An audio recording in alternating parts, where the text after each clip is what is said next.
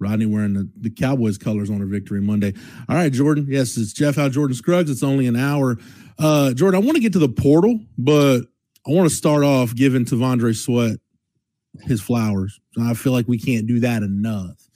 You're probably, whether it's on this chat, you're watching on any of our live streaming platforms, you're catching up on the podcast, whatever it is, you're probably the youngest Texas fan, definitely in the younger demographic of Texas fans that are involved in this presentation. Have you, in your time as a Texas fan, seen a season by a Texas defensive player as, however you want to couch it, man, as good, as special, as meaningful, whatever, like T'Vondre Sweat had this year? How do you, as a younger Texas fan, encapsulate, or younger Texas football follower, sum up the season T'Vondre Sweat's had? I think it's probably the best I've seen. I'd say so. It's funny. Me and Horns 24/7's former recruiting analyst Hudson Sandish, now national scouting analyst, about once a week, I mean, we talk all the time, but about once a week, we'll be like, man, can you believe how good T'Vondre Sweat is? Because, like, he's doing something every week, you know what I mean? Yeah, I'd say he's the best. Earl Thomas, yeah, he was that guy, and I do have some memories of it, but very, very few. So I think the only thing that could maybe even, obviously, I said Sweat is the best season I think I've seen, but the only one that off the top comes to mind would be maybe Deshaun Elliott's last year at Texas. Yeah, maybe. Yeah. In terms of just single season, for sure. Yeah. But you know what's interesting about that Deshaun Elliott year, though? I believe he was a unanimous All-American. He wasn't even the Big 12 Defensive Player of the Year. Malik Jefferson was co-Big 12 Defensive Player of the Year that year. Jackson Jeffcoat had one of those years where he was really productive in 2013. Alex Okafor had, maybe the best single game that anybody's had in kind of this post-Colt McCoy era, that the 3.5 sacks, 4.5 sacks against Oregon State in that Alamo Bowl. So probably I say all that as the setup, man. It's, Earl Thomas in 2009, Eric Berry's still walking around with Earl Thomas's Thorpe Award. I truly believe that. I try not to get all caught up in the national awards, but Eric Berry has Earl Thomas's Thorpe Award. Brian Orakpo in 2008 had the best season, but T'Vondre Sweat this season in 2023, it's the best season, the most impactful, the most meaningful. I think it's all of those things since Earl Thomas in 2009, Brian Orakpo in 2008. Man, if you look at comparing him to other defensive tackles, like, he doesn't have, he's got the Outland Trophy, which none of those other guys have. Nobody's won it since Brad Scherer in 1977. He's got, he's on a much better team than Malcolm Brown was. The only guy I would put above him, just in terms of sheer numbers and production, just because of how, and Jake brings up a good point. Joseph Osai in 2020, 2020 was just one of those weird years where, it was the COVID year and there's like 10 people in the stands at games. It was just a weird year. But yeah, Joseph Osai was really good in 2020. But the only defensive tackle in my lifetime watching Texas football that's been more impactful than T'Vondre Sweat was this year is Casey Hampton. Like, you look at some of Casey's numbers. Casey Hampton, his last 2 years at Texas, I think he had something like 54 tackles for loss. He had over 100 tackles one year as a nose tackle. Like, just Casey Hampton had some insane numbers. But it's pretty cool, Jordan, for the younger demographic of Texas fans, for this to be, the old heads will talk about, Kenneth Sims and Steve McMichael, and even go back like Scott Appleton, back in the 60s. And, for my generation, it's, Casey Hampton hung the moon. And Casey Hampton, other than guys that have a number up on the wall, Casey Hampton's my all-time favorite Longhorn. I make no bones about that. But for the younger generation, for now a generation of Texas fans, it's cool that this is going to kind of be the T'Vondre Sweat's 2023. That's going to be the benchmark by which all defensive tackles at Texas are measured, probably for the next 15, 20 years until the next one comes along, because that's about how often one of these seasons happens. Yeah.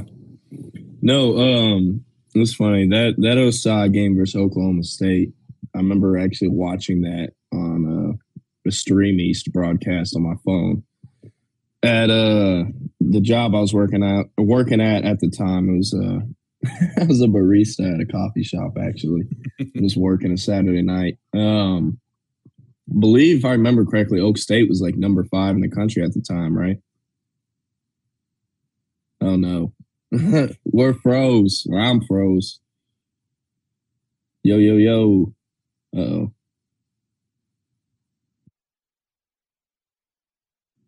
Well,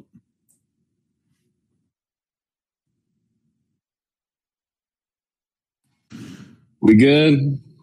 there we go. Okay, we're back. Sorry about that, everybody. Yeah. No, you froze. I don't know if that was me or you. No, you froze first, and then I fell out. So I don't think that was anything you or I did. But anyway, we're back. So anyway, you're a barista at a coffee shop watching the Joseph Ossai 2020 Oklahoma State game. Yeah, I just remembered that. Yeah, no, Sweat's got to be. He's got to be the best, man. The Casey Hampton stuff is always nuts hearing those stats because, like, Landon Rink, whose dad actually played at Texas, put up pretty similar kind of. He's obviously in high school, so it's way different. But yeah, last year he had 76 tackles, 18 tackles for loss, 5 sacks as a nose tackle. This year he had 70 tackles, 30 tackles for loss, 15 sacks, 5 PBUs, 1 forced fumble. And I do have a crystal ball. Shane Rink was Landon Rink's father. For those, I'm pretty sure everybody could put 2 and 2 together. But yeah, Shane Rink was a really good player back in his day. Yeah, but got a crystal ball entered in favor of Texas for Rink. I put that in a few months ago. I think he's gonna weigh out all his options, make sure he's making the right choice. But ultimately, I don't think there's any way he doesn't end up at Texas. And also, like, the story kind of writes itself. Like, I feel like this one is a lot like Bostic's recruitment, except that Texas is doing a much better job at this stage in the recruitment going into the spring of his junior year than they were with Bostic. At the same time, Bostic was really just starting to blow up then. But the first few months of Texas offering him, they definitely messed it up. And that's why he was leaning elsewhere until they kind of locked in on him. No, but Rink's a monster, and I really like where he ends up at Texas. And I said the story writes itself because Landon's dad, his roommate at Texas, was actually Bostic's father, Brian Bostic.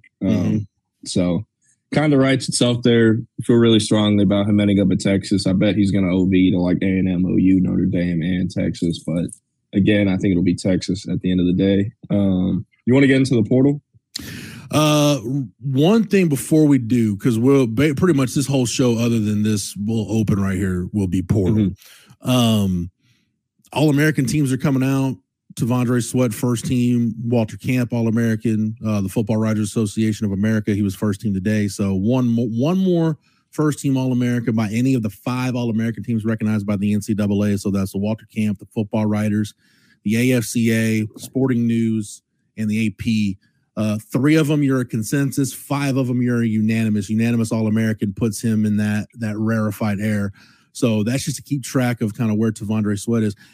2 things before we move on, Jordan, and actually the second one is kind of portal related. The first is T'Vondre Sweat. Yes, he was recruited by the Tom Herman staff. You got to give that staff credit, but he spent the bulk of his career with the Steve Sarkisian staff. And I think for him, for Byron Murphy, for a lot of guys on that defense, Jalen Ford, there are a lot of guys on that defense, one of the best defenses in the country, that this staff can point to and say, you know what, that thing you guys always heard about Texas doesn't develop players, that's not the case anymore. We're developing guys. Guys are coming here as one thing, and they're leaving as something totally different. They're completely different when they walk out the door. I think, man, the Sark regime does a lot of good things, but I think maybe the one thing that they show that they're on track to doing that hadn't been done at Texas in a really long time, and this wasn't even the case back in the heyday under Mac necessarily, they have multiple guys that they can look at, that they can point to and show recruits, hey, this guy got much better by the time he left Texas, and he was playing his best football under us in his last year here. So I just dig the fact that, like, you look at Devondre Sweat. I talked about the trajectory, right? Everybody's seen the pictures of him when he committed to Texas. I think when he committed to Texas, he was like 260 pounds. I mean, he might have been in the 250s at that point. Fast forward all the way to the spring of his senior year, because he played basketball at Huntsville. He was like in the low 280s. He gets to Texas as a freshman, his freshman year. He's like in the 300s. Now he's 350, 360. And he hadn't lost any of that athleticism. He's kind of the poster child. I think he and Jalen Ford are the two guys you look at. Like, man, look at where those guys were when they came in. Look at where they are now that they're going to go off and go to the NFL. It's amazing what this staff has done. It's amazing, Jordan, how guys can become better football players when they get good, consistent coaching. They get a good, consistent strength conditioning program, and they get a staff that understands things like proper treatment, proper nutrition, something I don't know anything about, but all this stuff that, like, it's not Sark reinventing the wheel. It's just Texas is doing things stuff that was either neglected in the past or was just done wrong. Sark's just doing those little things right. And it's amazing how far your program can get when those things are getting done. Yeah. Yeah. Pretty wild whenever, you don't assemble your recruiting board off of 24/7's rankings. Some good things can happen. But yeah, I guess portal talk now. Well, and this leads us to the portal. So if you go to Horns 24/7, by the way, man, shout out to you and Hank South, by the way. If you're a Texas Sports Unfiltered fan, Hank weekly, he joins Chip and Zay, but Hank is a really big part of what we do at Horns 24/7. Jordan, obviously you are as well. That Stampede this morning, every Monday morning at 8 a.m., the Stampede comes out. It's our weekly VIP news, notes, and nuggets package exclusively on the recruiting trail. That thing's about as loaded this morning as the Stampede's been in a long time. So props to you guys. I'm not even going to spoil it, man. Everybody just get over to the site and check out the Stampede. But what's also up at Horns 24/7 is our staff roundtable for, I guess, technically last week. Is we were asked as a staff, hey, what do you feel like is the biggest need for Texas in the portal? And we've talked about safety and receiver. Mine is, and I've talked about this before, there's a lot of redeeming qualities about this team, Jordan. I think the one thing that really makes this group special is the fact that they're 12-1. They're in the playoff. They won a Big 12 title, but they didn't do it with smoke and mirrors. They didn't do it with, oh man, they're winning, but this is kind of a flawed formula. They won it by winning. They won the line of scrimmage battle. In those 12 games they won the line of scrimmage battle in all of them. The only game they didn't win the line of scrimmage battle technically was Oklahoma.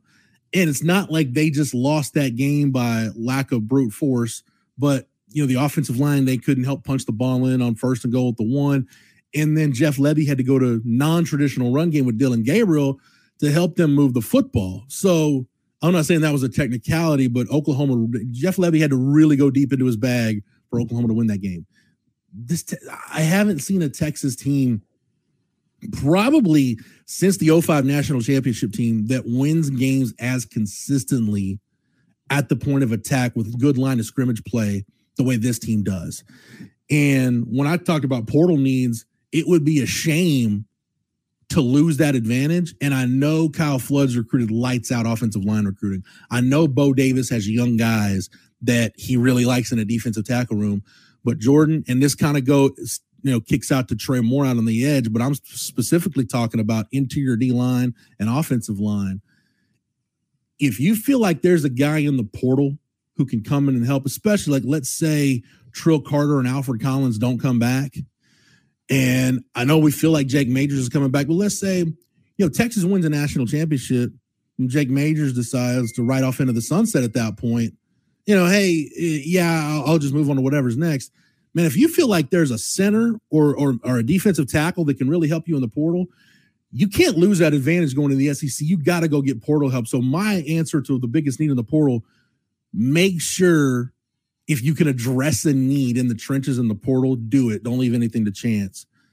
Extend that out to edge. Now we get into portal talk right now. Trey Moore coming off the visit, the UTSA edge defender. How big of a threat is Ohio State? I'll let you recap the Texas visit, but He's going to visit Ohio State next. I know there's some other schools trying to get in the mix, but how big of a threat do you think Ohio State is coming off of his visit to Texas? Yeah, I still think Texas is a leader, and I still like them to eventually be the pick for him. Staying strong, my crystal ball for Texas for more. Heard the visit went well. These transfer visits are usually pretty quick. These guys have already been through the recruiting process before, so a lot of them don't really care for putting on the uniform or taking photo shoots, nothing like that. A lot of them just, want to get to business, sit down with the head coach, shake hands, stuff like that. Again, still think Texas is the leader. I think they're trying to just weigh out their options. And, that's what I've been told. I think NIL is also going to be a big part of this one, just like it's a big part of, pretty much every high profile portal recruitment nowadays. That said, I think Ohio State will be really aggressive with him NIL wise. I think it can be up to Texas to potentially match. I think Texas definitely has the resources to match if that's what it comes down to. But at the same time, Texas nor any other school in America ever wants to feel like they're overpaying for someone. Right. And with everyone pretty much set to return at the edge position, I feel like if the number gets too high, I can see Texas as being like, we're straight with what we got. Obviously you want a guy like Trey Moore, but, I still think he ends up at Texas at the end of the day. With all that being said, he's also actually going to take a visit to Oklahoma State, which I thought was pretty interesting. But he's going to take a visit to Oklahoma State sometime this week. I got that from my source this morning, and I asked him, timing. When does this want to, sort itself out? When are they looking for a day to make a decision? And he said that he was told they're hoping to make it by the end of this week, is in Sunday night, something like that, hopefully. So but again, basically get back from Columbus and then make the decision. Yeah. But again, they don't want to rush it. So if they feel like they're not ready by Sunday night or whatnot, then, they're going to push it back. But I mean, no matter what, they have until January 2nd. So the clock is ticking. So that's the latest on Trey Moore. I just wrote down in my notes all the stuff so I don't forget anything. Well, Jordan, for you hit on it right there. I think that's good to point out. Texas, I don't want to say they got burned by the O'Shawn Mathis thing a couple years ago, but it's a similar deal. Like you like and Trey Moore's got better production than O'Shawn Mathis. Trey Moore is he's much better than Mathis. Yeah, I think the big thing that sticks out to me about Trey Moore, I've tried to look at the kind of guys PK's recruiting for those edge positions, just kind of looking at what he had when his Washington defenses were at their best. He kind of had a good mix, and I look at if you could pair Trey Moore with a guy, either Barron Sorrell or Ethan Burke, take a guy who's more of a bigger, thicker, kind of hold the point type guy. What is Sorrell, in the 260s? Ethan Burke is 260 plus. Ethan Burke could be in the 270s by the time we get to next year. But pair him on the opposite side, kind of what you would think of in the NFL, that right defensive end going against somebody's left tackle. Kind of more of a true pass rush specialist, kind of more of a guy that's maybe in the upper 230s, a 240 type guy. That's basically, not to say he's a one trick pony, but that dude's on the field for one primary reason, and that's to bend the edge and get to the quarterback. I just feel like Trey Moore I think this is PK looking at that defense and thinking okay, you haven't really had the pass rush off the edge that you've wanted. This could be the piece you need. Transitioning from a year where your dominance up front started at the point of attack with your interior defensive line, knowing regardless of what that looks like, even if Collins and Trill Carter comes back, and if you get a guy out of the portal, you're not going to be as good as you were this year with Sweat and Murphy. But basically, if you take a little bit of a step back on the interior, but you're better on the edge, the sum of the parts could equal the whole. In other words, I don't know if I mixed that metaphor or not, but that's my Florence High School education coming out. But you get what I'm saying, Jordan? I think this is PK looking at the defense saying, Trey Moore fits kind of his vision for the whole part of this defensive front and what he wants it to be. Oh yeah. I guess the next is Drew Makuba. But my question though was, how big of a need is edge for you? Like if let's say Sark sits you down in the office, like you're playing the Bobby Merrill, like Bobby Merrill needs to go get a cup of coffee. Jordan, you're our portal guy. What do you feel like our need is at edge on a scale of 1 to 10? 1 being, we feel great and we don't really need the portal, and 10 being we need help ASAP. What do you feel like the need is at edge? Third least need, or third need they need the least of the position groups. I'd say quarterback is the one for just positions they need the least. 2, I'll probably go line. 3, probably go edge. Okay. And getting to Andrew Makuba, safety is going to be pretty high up there for you, I take it, in terms of importance. Yeah, safety, receiver, interior D-line, linebacker, of course, as well. So Drew Makuba, he's got 5 visits set up that he'll be on these next week or 2. Texas, Oklahoma, Ole Miss, Oregon, and USC. Of those 5, I really think it's going to come down to Oregon and Texas. Billy Bowman announcing he's coming back to OU. Their 2 safeties are going to be Billy Bowman and Peyton Bowen. Mm-hmm. While Drew Makuba can play literally anything you'd want him to play, his preference is definitely safety. The NFL's told him he'll be drafted higher as a safety. Everyone around him wants him to play safety. He's better at safety too. Like, he's playing safety wherever he goes. So with Billy Bowman coming back, he's obviously going to be a starter. Peyton Bowen's now in his 2nd year. If you remember how crazy that recruitment was, a lot of stuff that happened behind the scenes that I'll probably never be able to talk about. But long story short, because of the circumstances, they pretty much have to start Peyton Bowen no matter what. That's just kind of how it is. So with Billy Bowman coming back, I just don't see it happening there with Makuba. Another thing, it's well documented that Drew Makuba and Latrell McCutcheon were not big on Texas coming out of high school.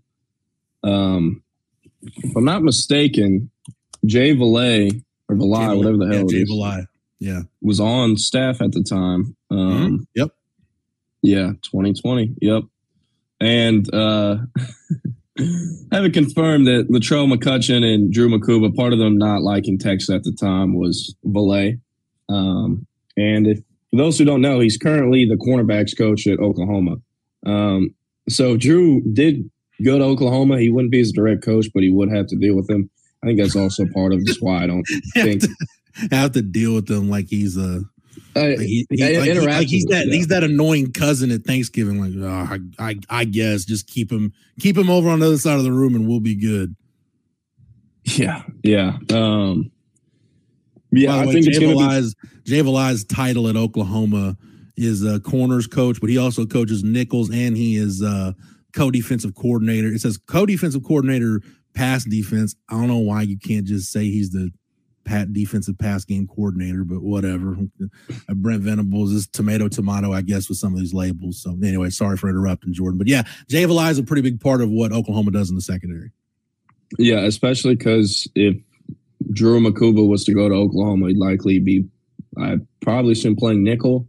And like you said, that's the guy coaching the nickels.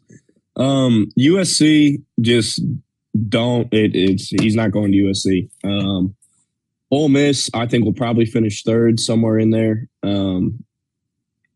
I've been to Ole Miss before, toured the campus. I've actually been on a visit with a few other players to Ole Miss in the summer of 2022.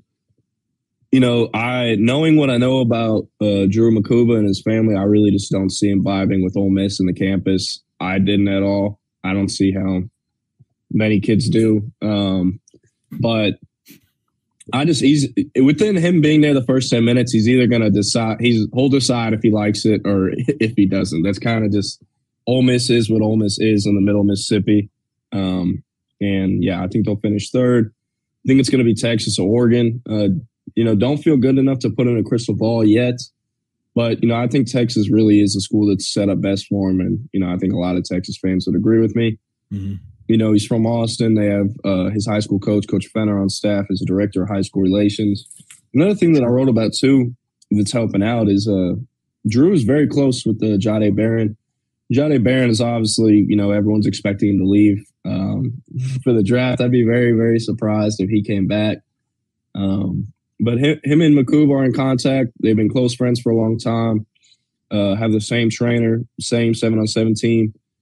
And, he's in his ear. And as I've talked about a lot, I really think Jahdae's a great ambassador for the University of Texas. And, having him on your side is only a plus in your recruiting efforts for Makuba. Another thing with Drew Makuba, while those around him are going to let him make the decision, just like, out of high school, it was fully his.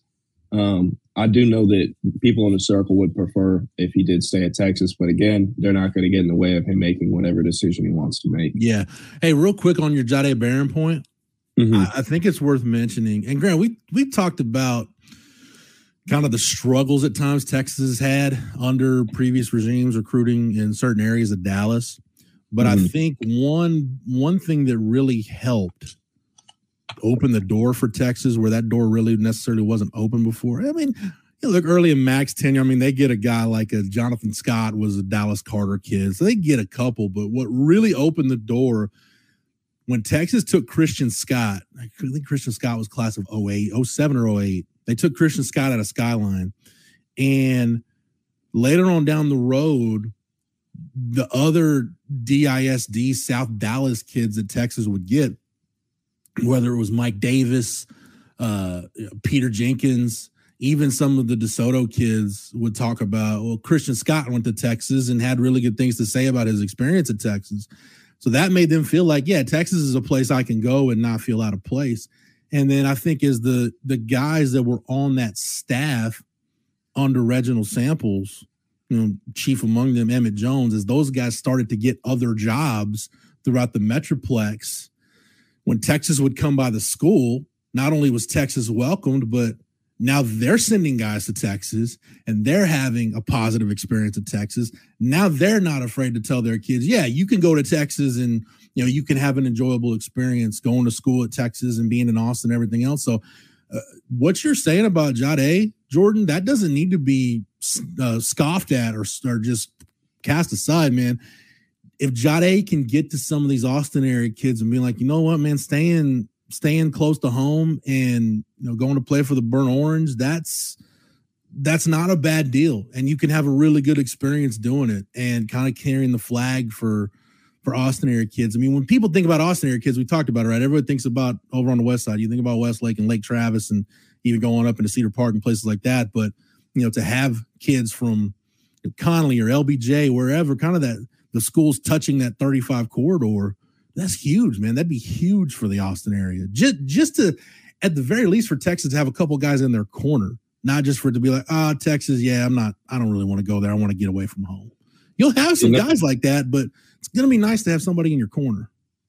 Yeah, no, it's a great point. I don't think I've ever actually put this on paper, but I know I've talked a lot with buddies and, some guys at 24/7, but Texas landing Johntay Cook was a huge effing deal. Not just because he's good, but, man, Johntay Cook is a very popular player.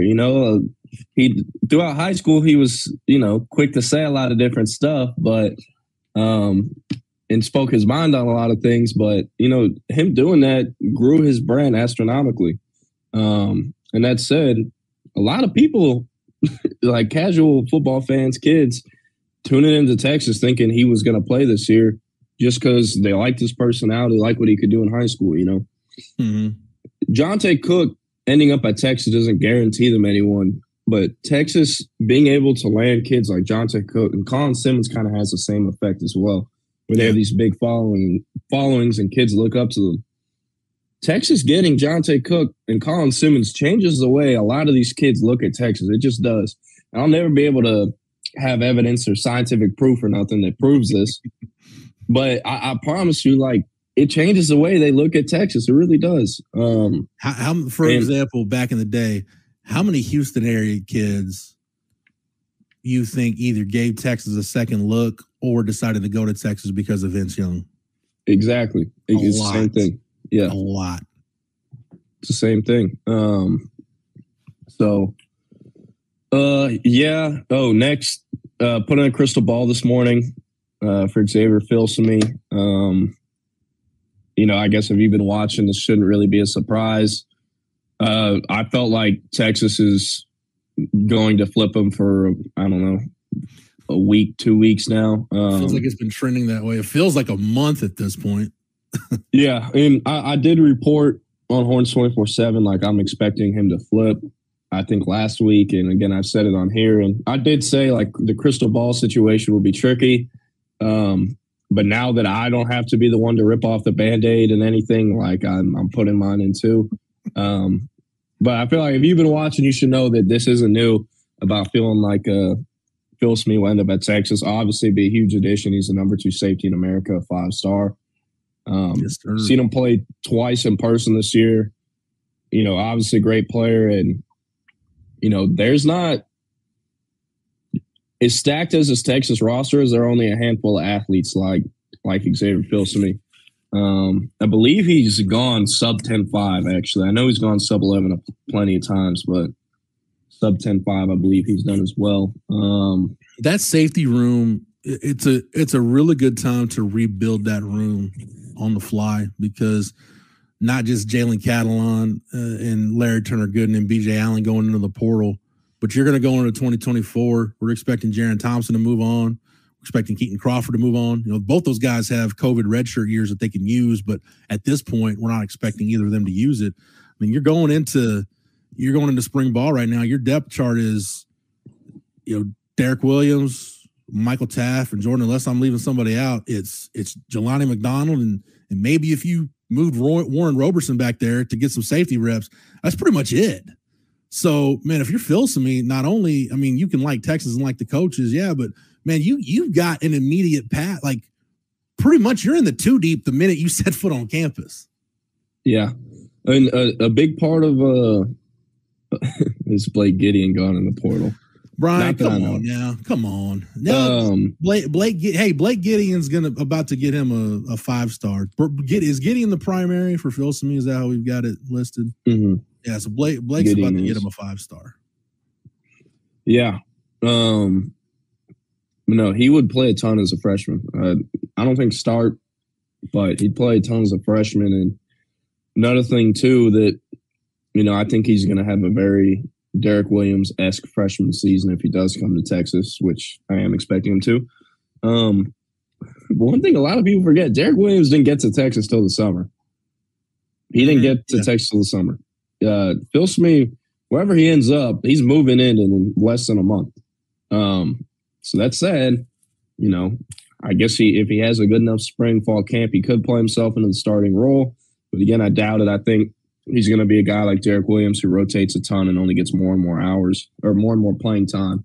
Yeah, Jordan, you'll see me looking at my phone right now. I got to find this. I had it. Is this Derek Williams, Manny Muhammad number for snaps? So yeah, I just wanted you to be aware. If you see me looking down, don't think I'm not paying attention. I'm just trying to find this data point to show you that it doesn't necessarily matter if you start or not, but you can play quite a bit.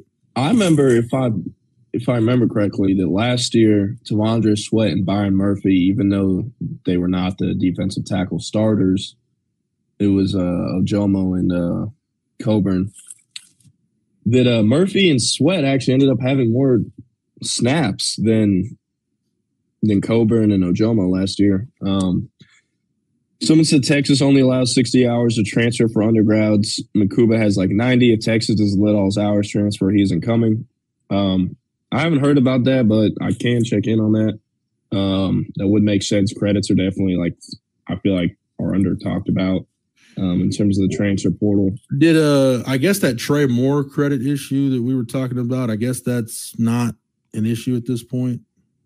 Yeah, I asked about that, and he was like, "Yeah, no, it's a thing, but Texas is still the favorite." I was like, "Okay, I trust you." Okay, yeah, he's been very good to me in the past. This specific source has, so I trust him. Love Blake as a UT player and lifetime Longhorn. I just see him as the least effective at development of all the staff. Maybe. I don't know. Well, can I say this in Blake Gideon's defense? Mm-hmm. He did turn Michael Taaffe, a walk-on, into a Power 5 starting caliber safety. That's got to say something. There may have been a Hall of Fame caliber former head coach who was around the program in 2022 that would pass along every now and then information about defensive players that really caught his eye, that he felt like, man, this guy's got a chance to be good. And for the most part, it was Byron Murphy's name came up a lot. Janae Barron's name came up a lot. The two safeties that went in the portal, there even a guy like Jalen Gilbo, you'd hear about every now and then. The names B.J. Allen and Larry Turner Gooden never came up. No. So it's not a knock on those guys. It's not a knock on Gideon. It's just, man, sometimes you take guys and they just get recruited over. The guys you take after them are better. As a matter of fact, like, Jordan, you can correct me if I'm wrong. If Texas needed to get that far down the depth chart, either Jelani McDonald or a nickel or corner conversion would have gone in at safety before B.J. Allen or Larry Turner Gooden in a pinch. Yeah. No, I feel like that would have been the case. So there you have it. Just throwing that out there. Yeah, someone said Taaffe was better than a walk-on. Look, trust me, I agree. So Michael Taaffe is the best youth football player I've ever seen in my life. I grew up playing against him because wait, is he a junior? This is third year at Texas or second? I think he's technically a redshirt sophomore. Okay, yeah. We're the same age. I believe he actually might have been redshirted. I'm not mistaken. Redshirted before high school. But we are the same age, and I grew up playing against him, and he was always like the best player on the field, like always. So I wasn't surprised at all by his success. I knew he would eventually earn a scholarship. Also, like the walk-on stuff, like his family's good on money. They didn't really need the scholarship, but obviously you're going to take it if it's offered to you. And he was very confident in himself and betting on himself, and, it paid off. And he did ball out in that last state championship game when he actually had that. I believe he picked Quinn off 2 or 3 times. I know one of them was a one-handed. Mm-hmm. But yeah, no, shout out Michael Taaffe, man. So I guess that'll wrap up the Phil Simi stuff. By the way, as good as Michael Taaffe is, Corey Schrader, the running back from Missouri, he'd probably have to say he's the best walk-on in the country. Dude finished like 6th or 7th in the Heisman voting the other night. So, just saying. He wakes up every morning wishing he could be Michael Taaffe. We're gonna turn Michael Taaffe into the Chuck Norris of Texas football. You keep that up. Shit, man. I don't let any Michael Taaffe slander. I never let it pass. Okay, so we've got Jordan's first. Like for me, you don't slander the movie Varsity Blues. You don't slander Gerard Hurd. You don't slander Will Muschamp in my presence. Jordan's one that we know of. You don't slander Michael Taaffe in his presence. Yeah. You feel me? Next thing, Ryan Williams, who 5-star wide receiver in the 2025 class. He was our number 5 player. Committed to Alabama. Announced today that he would be reclassing to the 2024 class. This has been like the worst kept secret in the history of secrets. Everyone knew this. He did say, because he did an interview with Bama 24/7's Brett Greenberg, and in the interview he said he's looking to take 5 official visits before he signs, which will be in February. Those 5 potential official visits, because again, nothing is set yet, would be to Alabama. I'm expecting that one to happen no matter what. The 4 others are Auburn, Georgia, LSU, and Texas. For those who don't know, he plays at Saraland High School in the Mobile area with KJ Lacey, who's Texas' 2025 quarterback commitment. They're real close friends, and they're in each other's ear about joining each other at their own school. To be honest with you, I don't see any world where Ryan Williams doesn't end up signing with Alabama. But we've seen crazier things happen in the past, and he's never he's always spoken highly of Texas when asked about them, but he's never visited before. So he's at Auburn 3 times this season, I believe. I believe he's been to LSU a time or two. I know he's at Alabama for a lot of the games. And in fact, was in attendance whenever Texas beat him by 10 in September. So again, that is something we're watching, but I don't see anything happening. Now that he's 2024, Jordan, we can throw him into the group every year. And there's 2 guys that fit these 2 categories. There's a guy that fits each one of these categories, and Texas never gets either of them.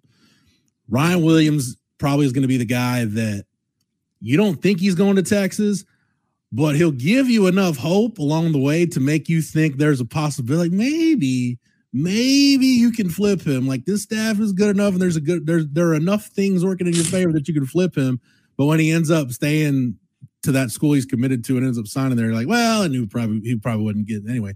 And then there's going to be that guy like Justin Williams, who you and Hank also mentioned in the Stampede, who you're going to try because you have to, but it ain't going to happen. Like, there's not even a glimmer of hope that you're going to be able to flip him. It's you're so far behind at this point, but he's so freaking good that you kind of have to. And as crazy as it sounds, this is the kind of stuff, Texas fans, you got to start wrapping your head around. Justin Williams, the talented linebacker out of Conroe Oak Ridge, he goes to Georgia. Justin Williams could be one of those pieces in an SEC championship game that's standing between you and the playoff, standing between you and an SEC championship. So at this point, yeah, you got to try to get those guys in the fold if you can. Even if you think there's no chance, it's a 0.0001% chance that you can get him, you got to at least throw the Hail Mary. Yeah. By the way, Miles Split finally finished loading. And Xavier Filsame's 100-meter PR is 10.52. And he's in the 6 100-meter dash times that have been recorded from him. In the last 2 track seasons, he went sub-11 on 3 of them. Also has a 22.38 in the 200, 22.75 in the long jump. Pretty damn good. Especially because he's, I believe, 6 foot or 6'1". So him being able to move that fast, he also hits the shit out of people. He is a 5-star prospect in my eyes for sure. No ifs, ands, or buts. Filsame. I said this when Texas recruited Derek Johnson back in the day. DJ is a high school class, one high school class ahead of me.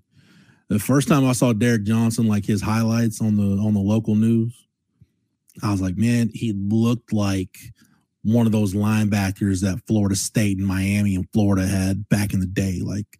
Those guys like a Derek Brooks, guys that could just run for days. Filsame looks like the kind of safeties that Georgia and Alabama have been getting. Yeah. That's how he plays. You think of a Caleb Downs or Lewis Cine. Go through and take your pick of the good safeties that are there now at either program, the safeties that have been there. Filsame could go in and play for Nick Saban as a true freshman. He's that good. He could go in and play for Kirby Smart and Will Muschamp as a true freshman. He's just that good. Yeah, no, as good as Derek Williams was and excited as I was about Derek Williams out of high school, not really close who's better.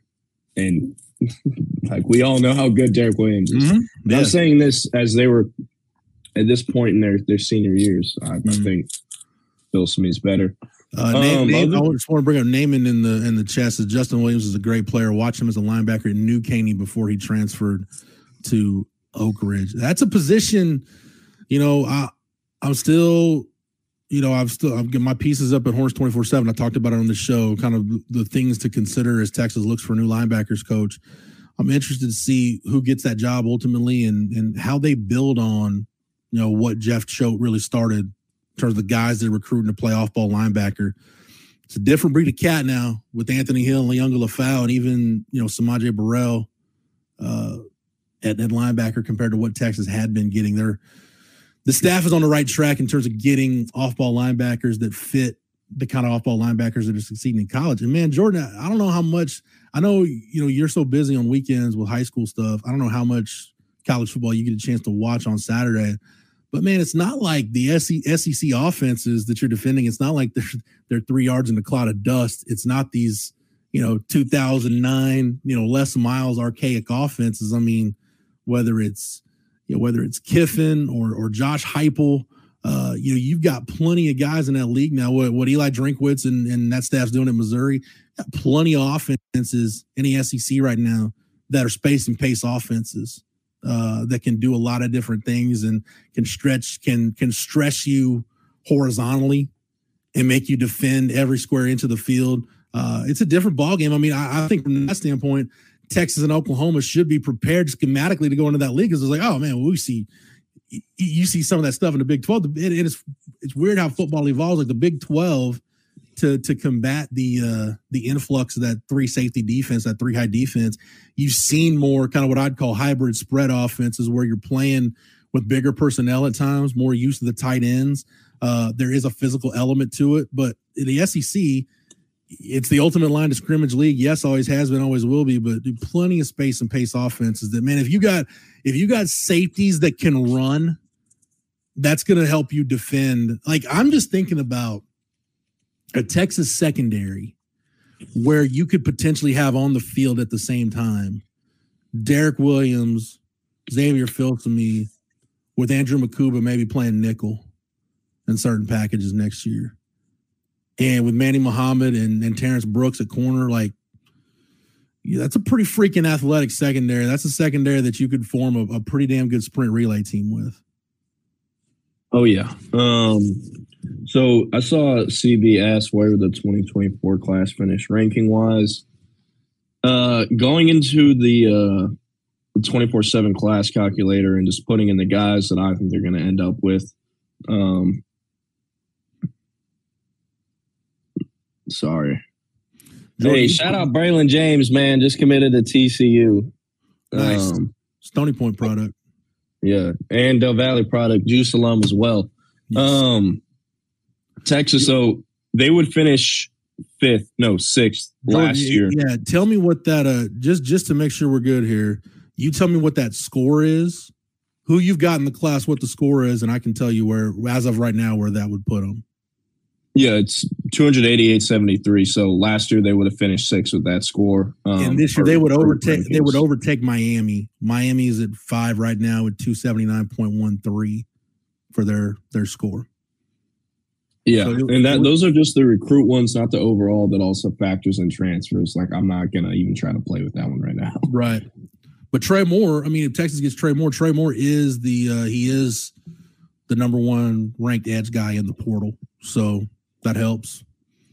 Number 2 now, they put Princely from Florida, Princely U. I'm not going to try to say it. Yeah.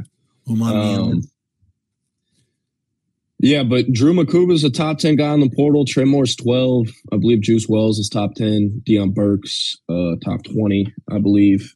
Like, if they get any of these guys, they're going to have a pretty good portal class ranking for sure. One thing I want to talk about while you're on the topic of linebackers, one of the candidates we had talked about to replace that job, or potential candidates, Andy Avalos, it actually got announced this morning that he'd be taking the defensive coordinator job at TCU. So that scratches him off the list, obviously. It's a weird deal how that happened. Like, Andy Avalos gets hired, got fired at Boise State, and Boise State ends up, they end up making the interim their head coach.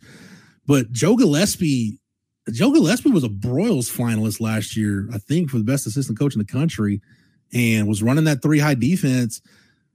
He's last year, he was one of the reasons why TCU got in the playoff, and now he's fired.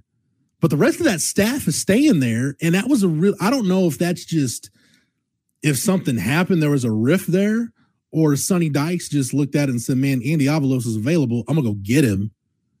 I don't know. That's just it's a weird deal to me, Jordan. I don't know. Something's not quite passing the smell test with that TCU staff change. Yeah, it is weird. I think some people are starting to realize that TCU and Dykes last year was just what Aranda and Baylor was in 2021 with Matt Rule's players in their 5th and 6th years for COVID, and everybody had been starting for like 3 years. I think that was a huge part of TCU's success. Also, the fact that they hurt like the starting quarterback of everyone they played. That definitely helped them because, I mean, dude, like they won all those games, but half of them they won by like, it felt like 3 or less points. Like, I feel like for so many of those games, it was down to the final minutes. So, like TCU's. The Baylor game is one that, like, you realize what had to happen for them to win that game. Like, they had to execute the fire drill field goal. Like, they executed exactly how it needed to be. Like, that thing was perfect. And if it would have been off kilter 1 iota, that game ends with Baylor winning and TCU's not in the playoff. Yeah, no, Baylor was expecting to win that game. I remember talking to a Baylor source on the staff that I had, and he's like, "Yeah, we're beating TCU this week." And I'm keeping in mind, this dude said this for like every week. We're beating Texas this week. And I was like, "Oh yeah, okay, coach." But he said that about TCU, and I'm like, "Shit, I kind of believe him." He kind of ran me through what they were planning to do, stuff like that. And I remember I watched that game from the Globe Life Field press box, and I was just like, "Damn, this has to hurt." You'd rather get blown out than get walked off like they did. The other thing I want to talk about, Taj Brooks, man, announced this morning he's coming back for a 5th season, I believe, at Texas Tech. Mm-hmm. I was pretty surprised by that. Obviously, it doesn't affect Texas. They're not playing next year, but he's a Manor, a local kid. I want to talk about him. So, I mean, is he immediately the best running back in the Big 12? I'm stupid. I just forgot about Ollie Gordon. Holy shit. Yeah. Hey, there's. So I was just like, who else? Oh, yeah. Well, but no, here's the deal, though, Jordan. Here's the deal with that.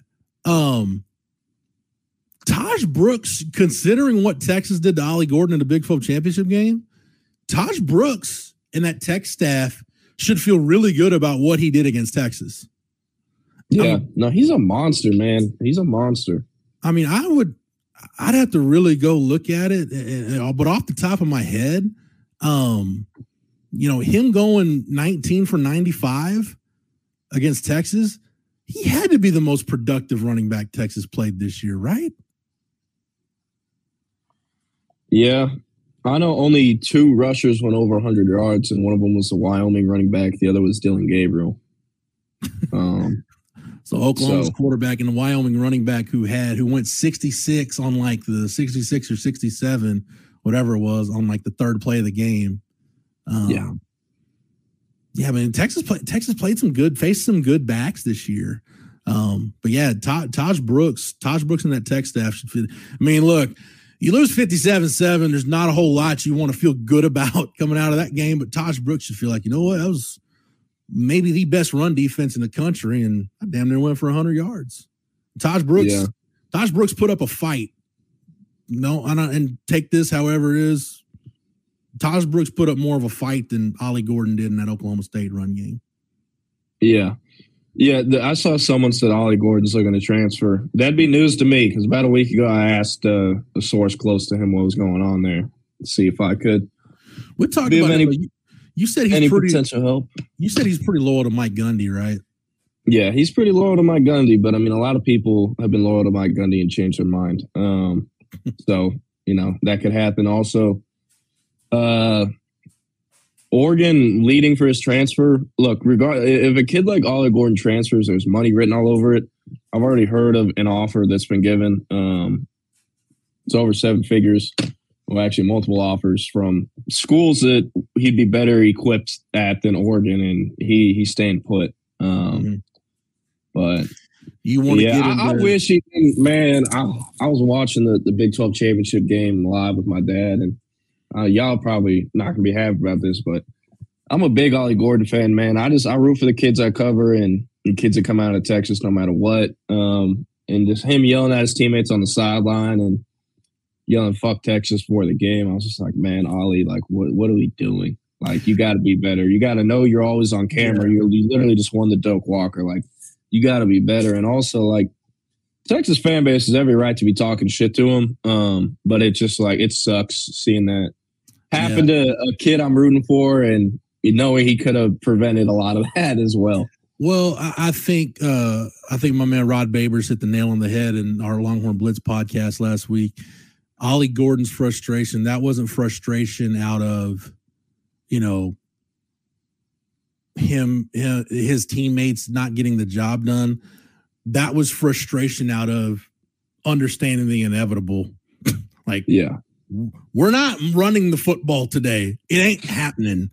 And if we can't run the football and we're one-dimensional with Alan Bowman as our quarterback and the Texas offense is clicking, I think everybody on that Oklahoma State sideline realized pretty quick. Like, I've never heard Mike Gundy as gobsmacked after a loss as he was after that Texas game, where he was like, man, they were good. They were so good. I heard his he's like, they're even bigger, faster, and stronger than they are on film. It's like, bro, like, did you watch the film? Then you need to fire the GA. You don't remember firing the GA? Yeah, you need to fire the GA that got you those cut-ups then, because he did Texas a disservice. But yeah, he was. I heard his Texas Bowl. I couldn't think of the name of the bowl game they're in NRG. I heard some of his Texas A&M. Press conference talking about A&M. He said, I heard one of our guys say up front they're just as good as Texas did, and he's like, I about told him to shut up and started walking the other way. Like, that left the mark on Gundy, man. That Texas game did. But we're 3 weeks out from the Sugar Bowl as of today, so we'll start slowly getting into breaking it down. But hey, before Trey and BK jump in, do you want to mention Kobe Black real quick? Somebody in the chat had asked about Kobe Black. Oh, yeah. Yeah, that was my bad. I meant to actually hit on that. For our little class calculator calculations, he was one of the players included. He's going to announce Wednesday, I believe. It starts at 4:15 or 4:30, something like that. It's one of the two. 24/7, I was told, to actually be doing his commitment live stream or ceremony. If not, regardless, I'm planning to be there to cover the ceremony for Horns 24/7. Yeah, Kobe Black, it feels like it's been drawn out forever. And I would be very, very, very, very, very shocked if he doesn't commit to Texas on Wednesday. There you have it. Yep. So, yeah. Just north of, man, what's the city La Vega High School's in, Jordan? Why can't I think of it right now? Belmead. Yes, yeah. They call themselves Mead Babies. Yeah. Going through that Bruceville Eddy Triangle, going up I-35 into Waco. And two guys who appreciate Waco jumping in right now, Trey and BK. If BK what do y'all appreciate about Waco? I was there this weekend. The greatness that is health camp. Yeah, I appreciate the restaurants I can stop at when I'm driving through Waco to get to DFW. I don't like to spend too much time in Waco, Texas. I'm good on that. I appreciate some of the batshit crazy stories that town produces, from the Branch Davidians to the crazy shit with the Baylor basketball program in the early part of this century to the school itself deciding to ban dancing all the way up until like 2008 or some shit. Yeah, that city is filled with some wackadoos. Chip and Joanna too. I like that about Waco. So much stuff has happened, Trey, that the Baylor baseball team skinning cats and throwing them off an overpass, that's gotten pushed pretty far down the list of messed up things in Waco. You're right about that. I was about to go there, and then I said Chip and Joanna Gaines. Shame on me. Yeah, forget the silos, dude. Let's talk about the Baylor baseball team on a bad weather series against Iowa State. Back when Iowa State played baseball, that's how long ago that was. I'll tell you what.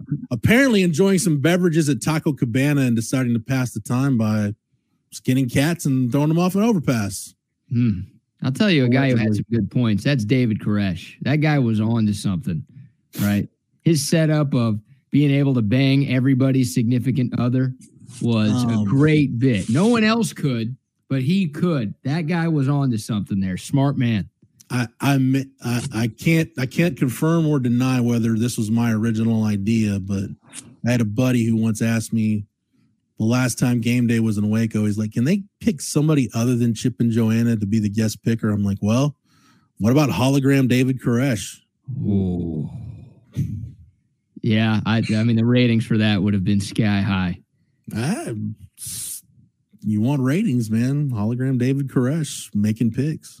God. And some would suggest that the Rangers and potentially the Longhorns winning championships in the same year signifies the end of time. So perhaps we see the rejuvenation of David Koresh before these next couple of months are done. Before I'm cast off into hell for eternity, let me go ahead and jump off. It's only an hour. Plenty of transfer portal stuff, plenty of team stuff over at Horns 24/7. Before I get out, though, I do want to mention the CB had mentioned this, and I'll just go ahead and mention it right now. Tavondre Sweat, first team AP All-American, Byron Murphy, and Xavier Worthy also on the AP team. That makes Tavondre Sweat, he's now a consensus All-American. So first consensus All-American defensive tackle at Texas since Malcolm Brown, 3/5 of the way to being a unanimous All-American. So that would put him in that rare air. So well-deserved for the Outland Trophy winner. Tavondre so consensus Sweat. Is more than 50%. Unanimous is unanimous. All five. Yep. Gotcha. Yep. Who was the last unanimous Texas player? Bijan last year. Okay, that's what I figured. Yeah, and I think Michael Dixon and Deshaun Elliott were in 2017. Yeah, 2017. Deshaun with consensus? Wow, I'd forgotten that. Trey's all-time favorite Longhorn, not named Ricky Williams, Michael Dixon. He's in my top 5. I have no problem admitting that. That's embarrassing to some, and Tom Herman would probably refuse to call me by my name for saying as much, but Michael Dixon did things with that football that I have never seen a punter do and may never see a punter do again. Look, I'm just telling you, as someone who votes for the Ray Guy Award, if there's ever a Longhorn up for that thing again, they're getting my vote, regardless of what the numbers are. With all this punter talk, I'm telling you right now, A&M has a punter that's going to be in his second year next year. It'll be his first year punting for them. That kid is ridiculous. At the All-American Bowl, Jr., I forgot his name, but at the All-American Bowl, he was so good. The whole 24/7 team just started referring him to Punt God as Punt God. Oh, wow. He would go out and practice and would be like on the goal line, banging them and dropping them 80 yards down the field. And they would just drop and sit on. Yeah. Like I've never seen a punter in person like that. And I never saw Michael Dixon in person before he say anything, but that kid is a freak. Like he made our like top performers of the day, like half of like the 4 days of practice they had, because he was so good we had to put him on there. But yeah, watch out for Punt God. If it was still Jimbo's offense, he would get plenty of practice punting in game. But yeah, you want to guess where he went to high school? White kid from Texas going to A&M as a punter. South Oak Cliff. Dallas Carter. I thought you were going to have it with when you said South, because you went to South Lake Carroll. Yeah. More whites per capita there for sure. Trey, BK. Jesus Christ, bro. Highland Park otherwise. Yeah. Highland Park would also be a good one. Yeah. Guys, have a good show. We'll be back to do it tomorrow. Great job as always, gentlemen. Yes, sir. See y'all tomorrow.